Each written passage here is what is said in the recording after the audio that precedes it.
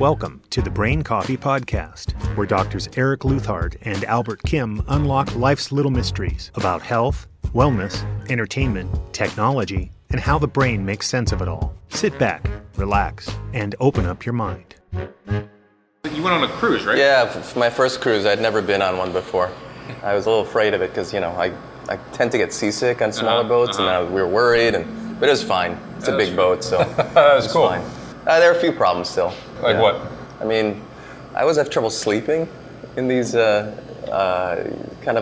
it's like a nice hotel or I guess in this cruise. Like the bed's too soft for me. I'm like Princess and the Pea. I need like a firm surface to sleep on. Really? Which is kind of crazy considering we could sleep on a dime in a residence. Right, totally. I could like fall asleep on a chair. Yeah, so I just kind of had bad sleep and, Do you take anything for it? No, not really. I don't. I know they're new things that we probably prescribe some of these things, right? But no, I just kind of grin and bear it. And the interesting thing is, you're right that a lot of times we will prescribe various medications to help sleep, but I avoid them a lot. And I know. I think they should be sort of the last ditch effort, right? I mean, there are other things you can do to improve your sleep before you head to medications. Right. Well, the funny thing is, like I'm a different sensitive sleeper in the sense of... Oh, yeah, what happens? What are you sensitive to? So for instance, like if there's any sound, like I can't go to sleep. So as an example, I think it was like 2 weeks ago, like some neighbor a block away was having a party, and there was just this kind of, just you could hear this thump, thump, thump, like, and I was like, do I call the police or do I notify no one else somebody? can hear it in your house though, right? Right. Well, the thing is, my significant other, she's like, well, you were the loudest snorer in the world, and so I although I didn't deny this emphatically, I always snore, and you're immune to your own sounds. It's really interesting, but like this dun dun dun, like this subtle sound. I was like, this has got to stop, yet she has to suffer through my my loud snoring every night. Yeah. I'm sure you didn't think Ambien when you heard the thumping. You probably just, I don't know, maybe put earplugs in or call the other house or something, right? What kind of things would you think about doing? Well, improve your sleep hygiene or whatever they call it. Well, that is good. Actually, a couple years back, I had a lot. I was kind of chronically sleepy, and I actually saw a sleep specialist.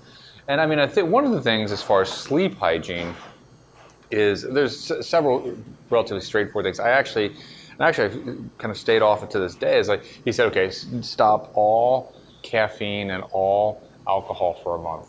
Oh, not that I was that'd be hard for me. A heavy caffeine drinker, but the caffeine was tough, and certainly I think staying off the caffeine is an important sleep hygiene.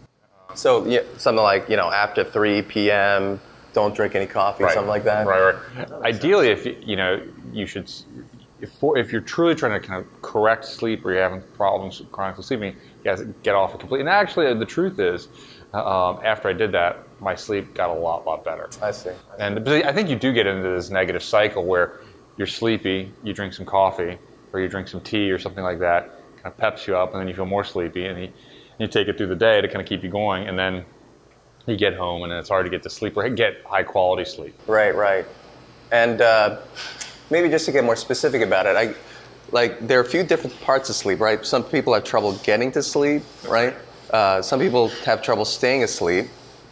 And then some people think maybe some people sleep just fine, but they feel like they're not getting enough sleep. Well, that's, when you think about sleep, there's these numerous phases of sleep, right. Where you've got, kind of the big categories are kind of, REM and non-REM. REM standing for rapid eye movement. And, right.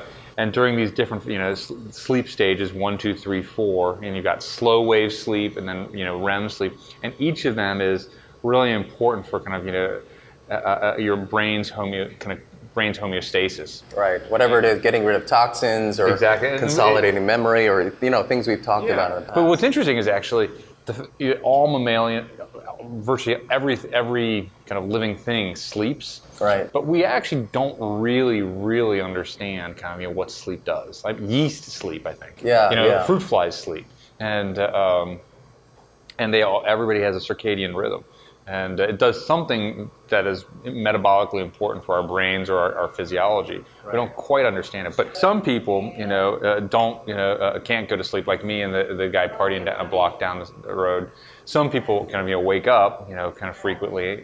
But sometimes people sleep, and the quality of their sleep is poor. And again, we mentioned, kind of REM and slow wave, and basically you're not getting those critical stages of sleep that allow your brain to do whatever it does, to kind of make it healthier when you wake up. Yeah. And as a classic example, I think, is I don't know if you've ever had this situation where you got for dinner, and maybe you get a couple glasses of wine, nothing excessive, but afterwards your sleep is terrible. That's what happened to me. Oh yeah.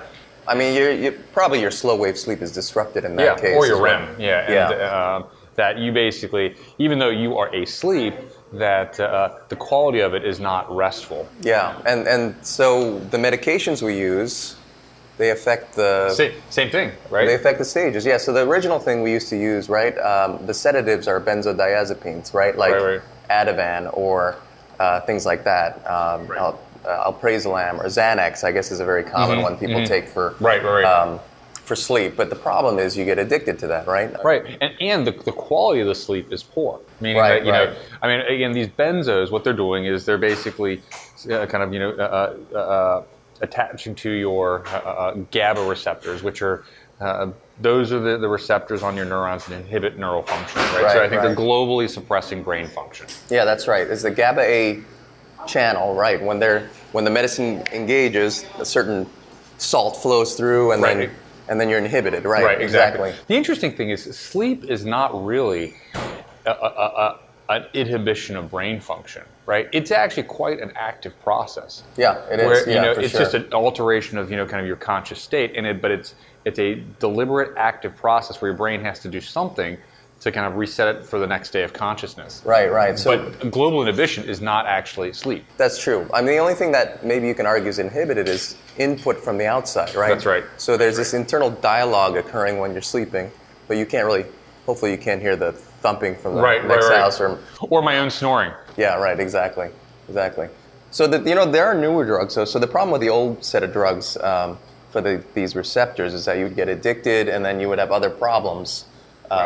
I mean, rebound anxiety. Yeah, so you stop taking it and you have withdrawal and rebound. I mean, or the worst thing, it also inhibits other things eventually, like your drive to breathe, right? Right. So which is a problem. Yeah, so if you overdose on benzodiazepines, you'll stop breathing, and that's why people will die, right? So wasn't that Michael Jackson? They were putting him to sleep with propofol. Right. And a benzodiazepine. Yeah, that's right. And I think that was part of the reason that he probably stopped breathing. Yeah, exactly. So they have newer drugs, again, probably that we prescribe, that I'm sure that you've prescribed. I mean, like Zolpidem or Ambien, I guess more commonly called. And apparently it's the same receptor, GABA A receptor, but it's a different site. Interesting. So you don't get all these other effects as much. They call it hypnotic effects, but you don't have the anxiolytic effects, the anti-anxiety effects, or some of these other things. But I don't know how long... But Ambien also is, I don't think it's as addictive, but people become dependent on it. Yes, it's still addictive, that's right. People it helps them get to sleep, but the problem is they become dependent that if they're going to get to sleep, they have to take it. That's right, yeah. So I mean, I only give patients just a couple of pills, but apparently you can only do that for a couple of months, and after that, like you said, it really becomes challenging. That's right, yeah. I mean, there are also other weird things about Ambien you hear, on the news. Yeah, I mean, and this is, again, I'm definitely exiting my level of expertise here. Yeah, me too, but I've just heard them on the news. Where, for instance, there's these, you hear about stories. I think there's one, in Britain not too long ago where, people are absolved of murders because they basically were taking Ambien and they apparently, woke up or didn't wake up and they either strangled or killed a spouse and they didn't remember it. Right. Hard to know, well, so we're talking about super rare things. I don't know. These people might have been screwed up in some other way to begin with. But there have been some of the side effects that are noted for this drug. Things like sleepwalking. That's right. That's a good sleep point. Driving. I heard sleep murdering. Right. But doing things and you don't know they're going on because it's hypnotic, Right. So Right. That's a good point. Yeah. So I mean, the question I guess is, I mean, are those people still responsible? I mean, this is not a medical question anymore. It's more philosophical. Or like legal. If your body commits a murder, are you still responsible for what your body does if your brain is in some way not participating? Yeah, right. Or a part of your brain's participating and not the full person that you are. I'm not sure. I guess do you imprison the body? At the same time, there's an interesting parallel here to REM. In REM, you think and dream crazy things, right? But your body's paralyzed, intentionally by your brain. Mm-hmm. Maybe in some sense this is doing something like that, but then you're releasing that paralysis. I don't know. It's an interesting thing. Actually, here's another interesting thing. Have you ever had sleep paralysis? Do you know the phenomenon of sleep paralysis? I don't know if.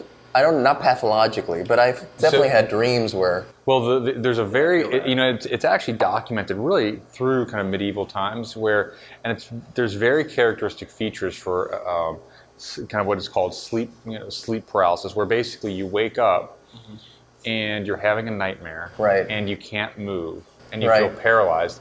And very commonly, and again, this has been described in literature, both scientifically as well as going back, not millennia, but centuries, and there's some type of quote unquote demonic or negative presence associated with that sleep paralysis. Oh, right. And there's these really famous paintings from Renaissance times about the demon sitting on somebody's chest, right? I see. But I've definitely experienced something like that. I mean, I've had that happen. Where you think you're awake. You can't move, and then there's something bad happening, and you can't do anything about it. Yeah, I don't know when the last time might have been, but maybe in high school, some aliens chasing me. You're trying to run, but it feels like your legs are in molasses, right? But then you kind of start sensing you might be in a dream, right? Yeah, and you can't. This transition period, I just remember very clearly, I was in bed and I was awake, or I thought I was awake, but and so there was some kind of devil or something like that, but I couldn't move, and I was terrified. It was, but I always remember that experience. But I think that gets at this issue of REM and kind of where I think that your brain was a little out of kilter, where basically it was still paralyzing you. Right. It was still letting you dream, but you were more awake than you should have been. Yeah, exactly. But it is really interesting. So the REM, and you probably know this better than I do. Your brain activity during REM. If you look at it on an EEG, looks more like when you're awake. It looks identical to when you're awake, that's right. I mean, it's just that some of the motor pathways are inhibited, so you have this sleep paralysis. Yeah. But your brain looks like it's awake when it's dreaming. Well, and that's why it's called rapid eye movement, REM, is that your eyes are moving as if you're interacting with some, kind of external world, right?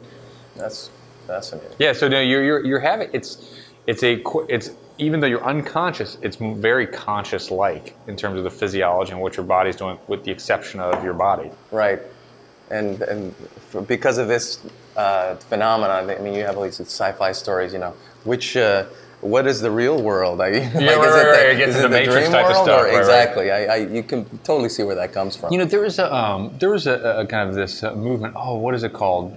Deliberate dreaming, or some type of where people can train themselves to wake up in their dreams. There's a movie coming out on this, lucid dreaming. Lucid dreaming, that's it, right.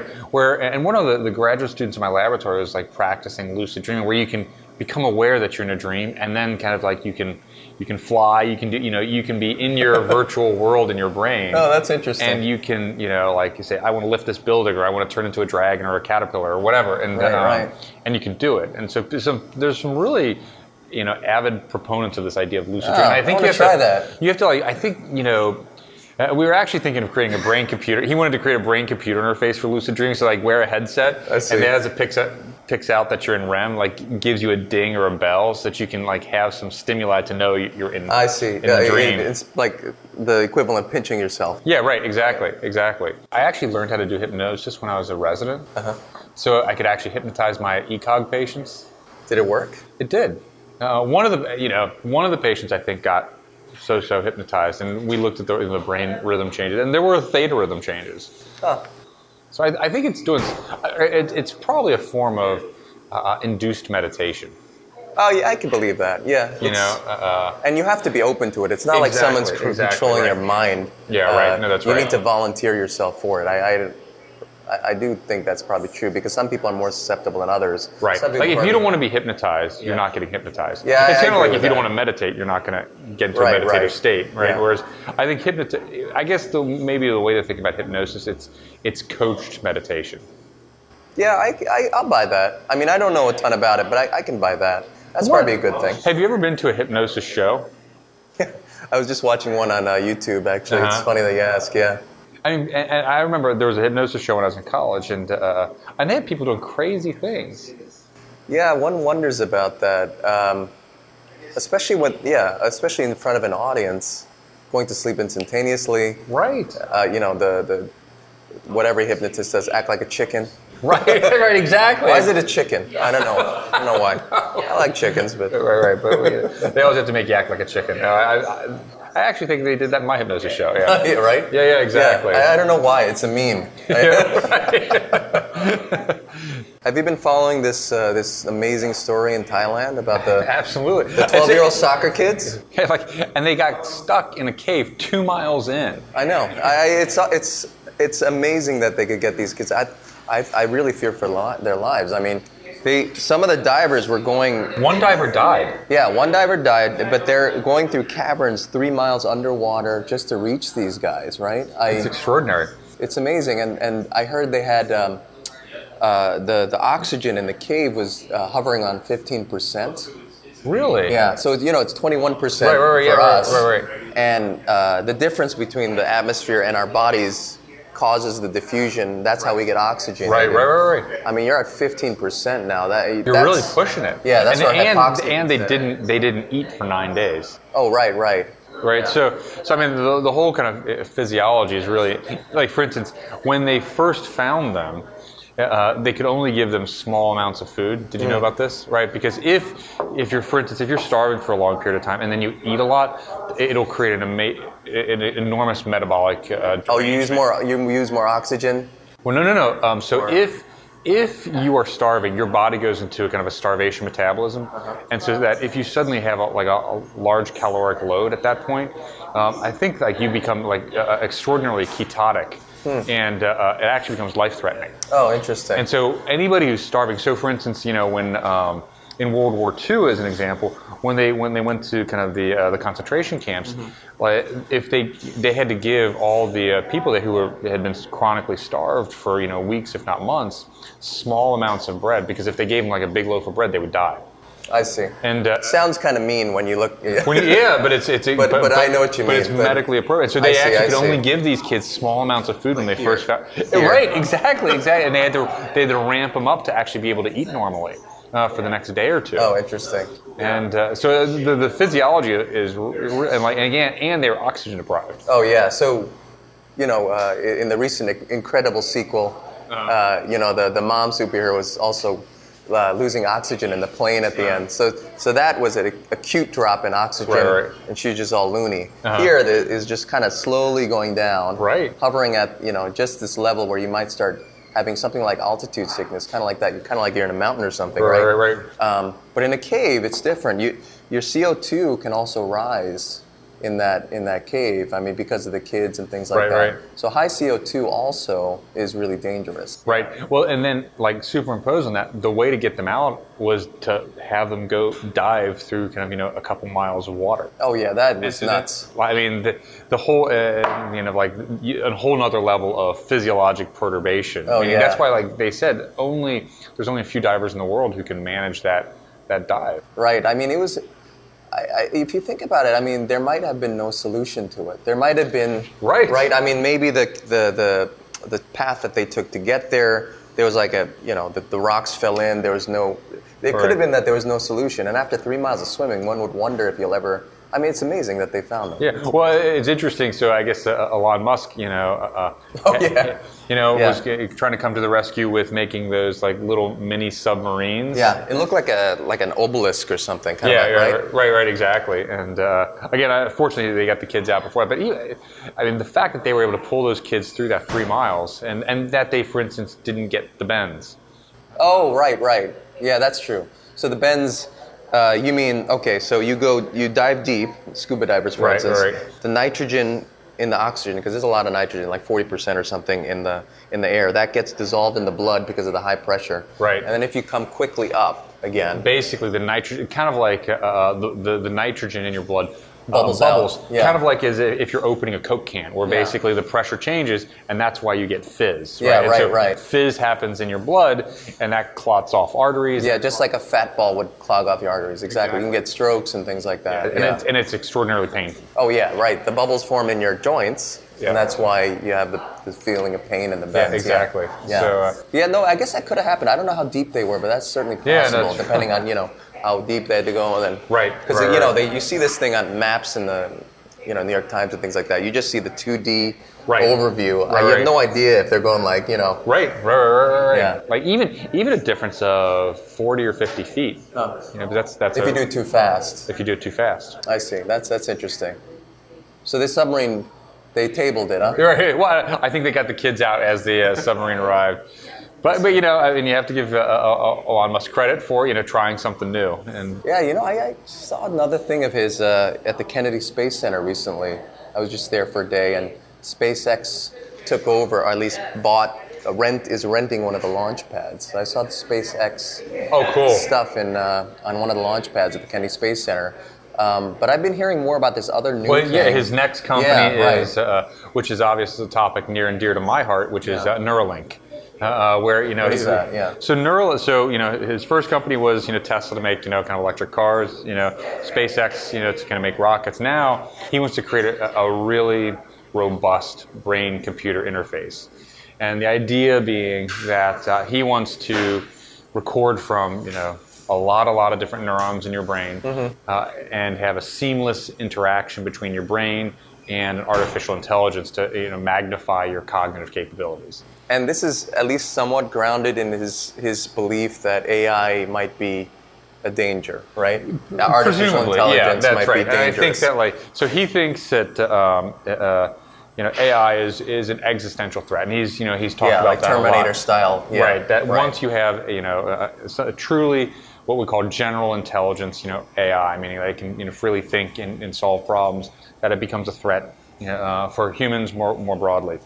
And one solution that he thinks about in the context of Neuralink is that rather than being separate from the AI, if we can make AI a part of us and we can massively enhance our intelligence, that we then become the AIs that can kind of either compete or participate or supersede kind of AI intelligence. I see. So it's a long shot. No, I like the idea, and augmentations.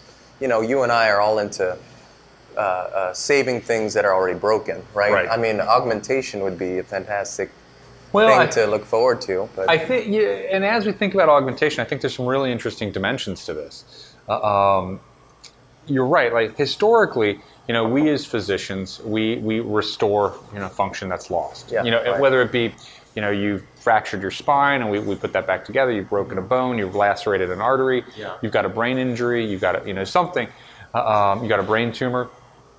But I think there is historical precedence for kind of restoration transitioning to augmentation. I think that the most classic example is in plastic surgery. A lot of plastic surgery techniques, looked at historically, were for kind of for facial trauma, kind of reconstructing a nose, reconstructing a face. A lot of plastic surgery is done after mastectomies for breast cancer, but those techniques then got transformed to something else, right?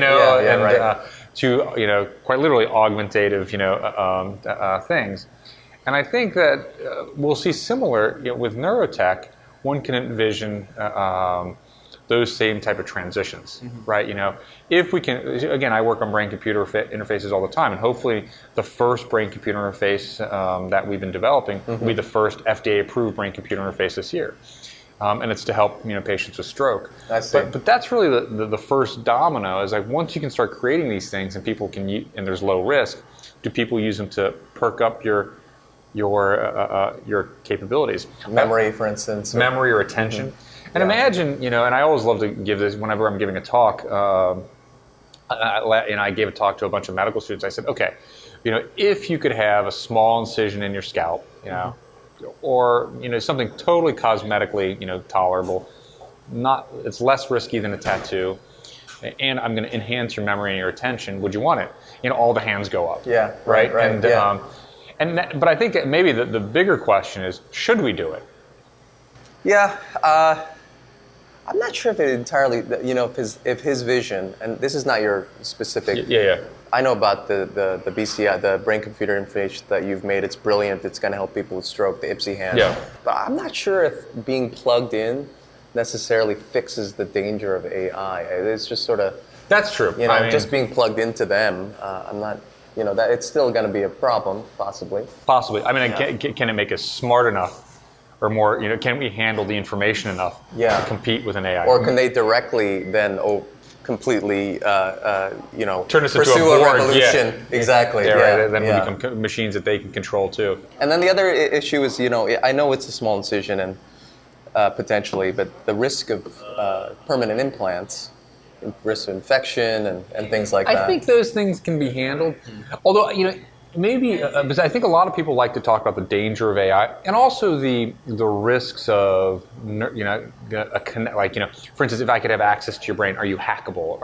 Can we manipulate you? Right. But I think also to look on the positive side of this, from a social standpoint, is that the more we can enhance our intelligence, generally speaking, whether it be with AI, whether it be our own augmentation, I think there's a case to be made for improved intelligence to solve big problems. Meaning, I agree with that. So if you look at the last 30 years, what is really, if you look at our current neural augments, which are computers, right?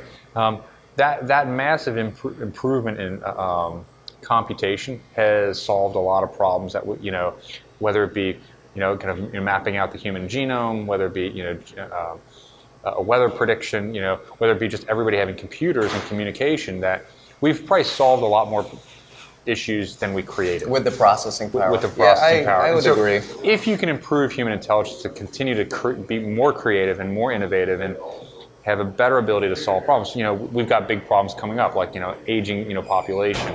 How do you feed a population when it hits 10 billion? When you're past peak oil. And they have dementia, for instance, from Alzheimer's. Exactly. How do we solve these really, really global level problems? Well, we need to have a lot of intelligence to kind of create new solutions. So there, just as I think that there are the risks of privacy, manipulation, just surgical, risk, medical risk, but are they offset by the potential for solving some really problems that threaten our species and our Earth? Do you think it'd be, among the billionaires, there might be a nuclear arms type race to augment themselves, or? Yeah, then you have an objective advantage for certain things now, right. And you have, let's say, version 2.0. I got the version 1.0. But isn't that already happening? You look at the competition in supercomputer creation. Every year or so, you hear about one nation having the biggest, baddest, fastest, supercomputer, and how that gives them some advantage for something. Yeah. But I guess could that look quaint 20 years from now? Where basically, who's got the most intellectually high-powered, population? Right. Does it look as palatable at the individual level? There's all these court cases about affirmative action and things like that. Particularly about Asian Americans recently, at the individual level, if you have an advantage because of a brain-computer interface, what does that mean? What does that look like? How does what are the optics on that thing? Yeah, there definitely are optics. Yeah. Although again, how different is it from today?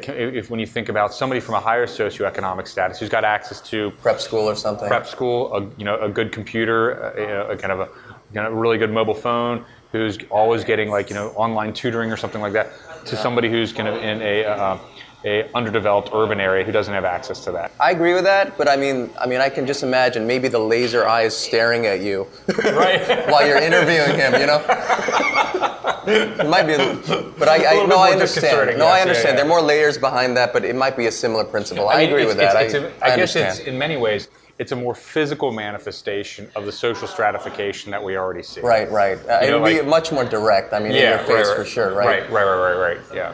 They're already doing this testing, like we were talking about before, of these brain-computer interfaces on animals, and I have dogs. You used to have dogs, actually.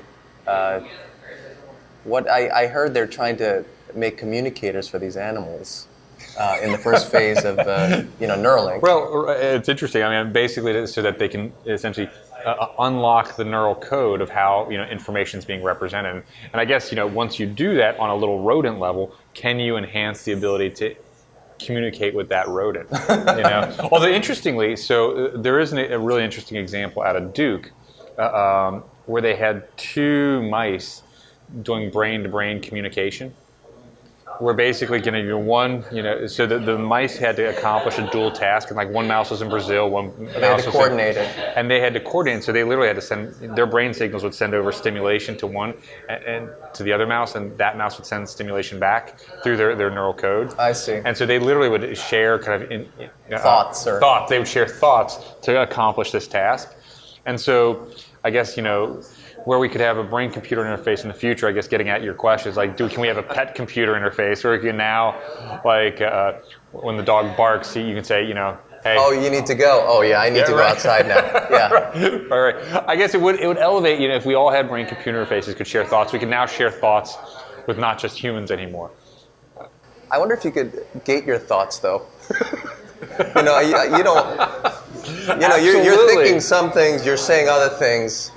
Not in an unethical way, but just to be a normal, polite person. Right. I wonder if dogs would do the same thing. I wonder if they're... I don't think they would. I mean, I guess, they would probably, much like, my 4-year-old son, who, is happy to tell me, without filter about what he thinks about the world. You know what I mean? I think the dogs might be more sincere. I think you're right about that. They'd totally be more sincere then.